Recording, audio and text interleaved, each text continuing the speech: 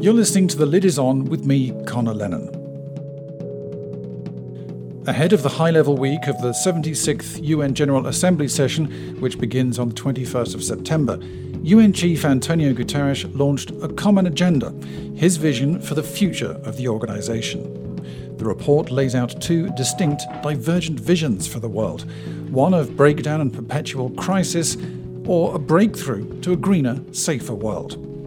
At the heart of the vision is enhanced multilateralism, with a summit of the future creating a new global consensus on what the future of the world should look like and how to secure it.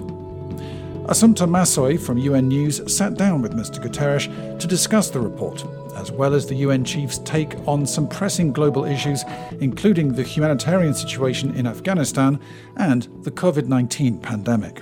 She started by asking him to explain why he remains convinced that multilateralism is the key to a better world.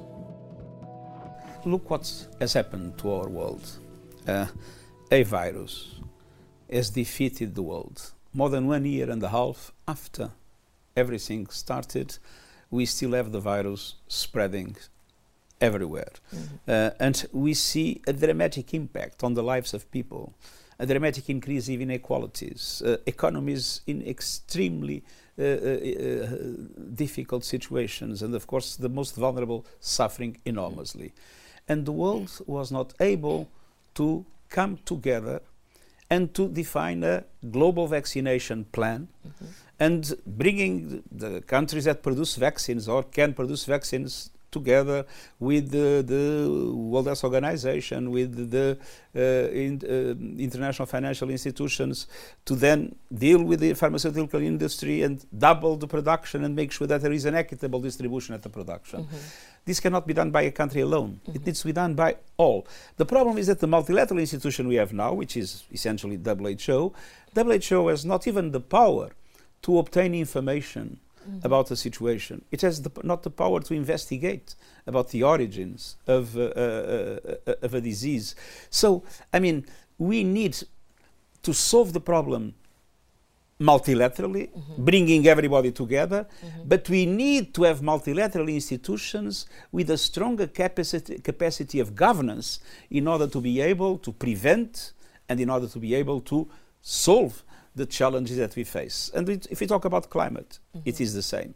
We are on the verge of the abyss, and the truth is that the objective very clearly fixed by the scientific community, that temperature should not go above 1.5 degrees until the end of the century. We are risking not to be able to do it because countries are not cooperating among themselves. Countries, there is a lot of mistrust between developed countries, developing countries. There is a north-south divide that is making it difficult for all to assume commitments to reduce emissions in order to have a drastic reduction in the next decade or to reach carbon neutrality in 2050.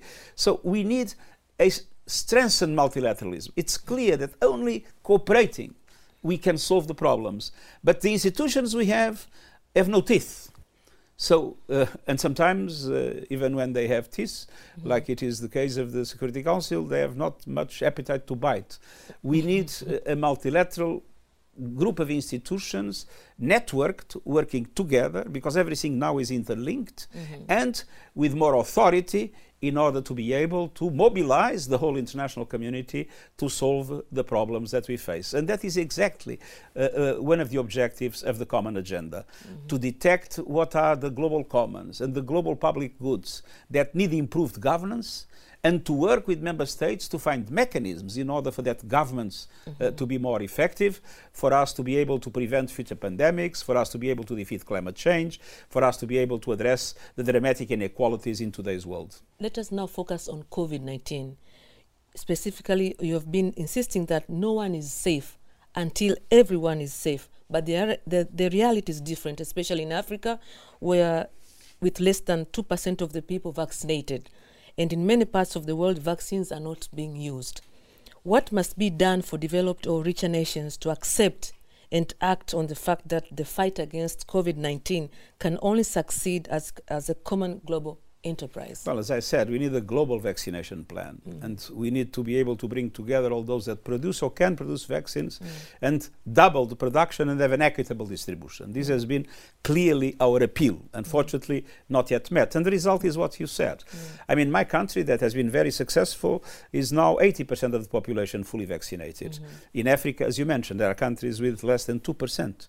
And the problem is, this virus is spreading like wildfire in the global south, and spreading like wildfire, it is mutating, it is changing. And there is a risk that at a certain moment, one of these mutations will bring a virus that is able to resist the vaccines that now are applied. And in that day, nobody will be safe in the south and in the north, not even in the countries where everybody was vaccinated. So this is a reason to understand that the priority must be to vaccinate everybody everywhere. And that is why we made an appeal for all the measures to be taken in order to guarantee that 70% of the population of the world will be vaccinated in the middle of next year. In an equitable way, not 100% in one place and 20% in another. So around the whole world. Let's turn now to Afghanistan, where the situation is a huge concern, especially for women. What broad strategy do you think the UN and its partners should adopt to best help the people of Afghanistan now? Well, the situation is unpredictable. We all want Afghanistan to have a inclusive government. We all want Afghanistan to respect human rights, and especially about women and girls. We all want Afghanistan never to be again a center for terrorists of other countries to have a safe haven. We all want Afghanistan to fight drug trafficking. But it is difficult to forecast what's going to happen. It's still unclear what's going to happen. But I think that the UN has a duty. And our duty is to engage. To engage based on what we can deliver. And what we can deliver is essentially humanitarian aid at the present moment. And to engage in order to explain to the Taliban how important it is for them to have an inclusive government of all the different ethnicities, and of course with women, to have women and girls' rights respected. Women must be able to work, girls must be able to have all levels of education, and at the same time to cooperate with the international community fighting terrorism in an effective way. So we need to engage with the Taliban, and that's what we have done. As you know, we have sent Martin Griffith, our emergency relief coordinator and head of the Office of Coordination of Humanitarian Affairs, to go to Kabul and to speak with the Taliban leadership on how can we deliver humanitarian aid? How can it be done in a safe environment? How can it be done in an equitable way in which there are no discriminations of any kind? And at the same time, to engage with them on the other aspects that I mentioned about human rights and other forms of cooperation that are essential. So we need to engage. We don't know how things will develop, but we know that if we don't engage, they will probably go in the wrong direction. And then we need to mobilize the international community to provide humanitarian aid. The Afghan people is suffering so much. It is vital to bring to the Afghans food, medicine, and other basic forms of support to avoid the catastrophic situation in the country. And another concern we have is because of all the different measures and sanctions that exist, there is a risk of completely strangling the economy. So I think the international community must find ways to inject some cash in the Afghan economy in order to avoid the collapse of the economy that would have devastating consequences in relation to the life of the Afghans, and also provoking a massive exodus that, of course, would be a factor of instability in the whole region. Let's turn now on the issue of gender equality. In many countries around the world, women are still left behind on multiple fronts. You've done a lot to advance the issue of gender parity here in the United Nations, and many critics charge that the UN should be driving this agenda more forcefully. What actions do you wish to see implemented to ensure that gender equality is a reality by 2030? Well, there are many dimensions. Of course, the representation of women in the different organs of the UN and also at national and international level, the questions of support to women entrepreneurs and the economic empowerment of women, fighting gender-based violence that is still, as you know, a terrible situation in conflict areas, but at home. In many circumstances, abolishing all discriminatory legislation that still exists in many countries where full equality between women and men are not in the law. So all these things are priorities for us. But there is a central question, which is a question of power. Power today in the world is still essentially concentrated on men and with a male-dominated culture. And power is usually not given. Power is taken. So we need women to fully fight for their rights, and we need the men that understand that only with full gender equality the world will improve and the problems will be solved. We need those men to engage effectively in the fight for gender equality. And in this question of power in the UN, as you know, we have now parity. Equal number of women and men in 180 high-ranking officers of the UN and in the leaders of our teams around the world. Because we feel that if in the organs where the power exists there is parity, this will inevitably have consequences down the line. So we must have the same in governments, we must have the same in parliaments, we must have the same in all bodies. We need to have women and men in full equality where decisions are taken, where power exists, to make sure that we change this unbalanced power relationship that is the result of centuries of male domination and patriarchy. Another marginalized group are the youth, and you've been calling for everyone to provide youth a seat at the table as nations strive to build an inclusive and equitable world for all. What would you like to see the youth themselves do to make sure that they get that opportunity? I think young people now have enormous instruments to come together and to make their voice heard. Young people dominate social media much more than my generation. Young people have an enormous capacity of mobilization, as we have seen in the movements against racism, against climate change, against inequalities of different sorts, the movement for gender equality, where the young generation is, of course, extremely progressive in relation to the older ones. So we need to create the institutional mechanisms to allow for the voice of the young people to be more present where decisions are taken. And that is the reason why, again, in the Common Agenda, we have a number of important measures to give young people voice and influence in the way the UN works. Let's focus now on Africa, on the issues of conflict. You've warned recently that events in Afghanistan could also influence what happens next in certain volatile hotspots in Africa in particular, where extremist ideology is driving conflict. Could you please explain how you see this? Well, I think if one looks at a situation like the Sahel, I'm very worried. We see a reduction of the French presence. We have seen Chad moving troops from the most dangerous area. And we see the terrorist groups emboldened by the situation in Afghanistan, the victory of the Taliban.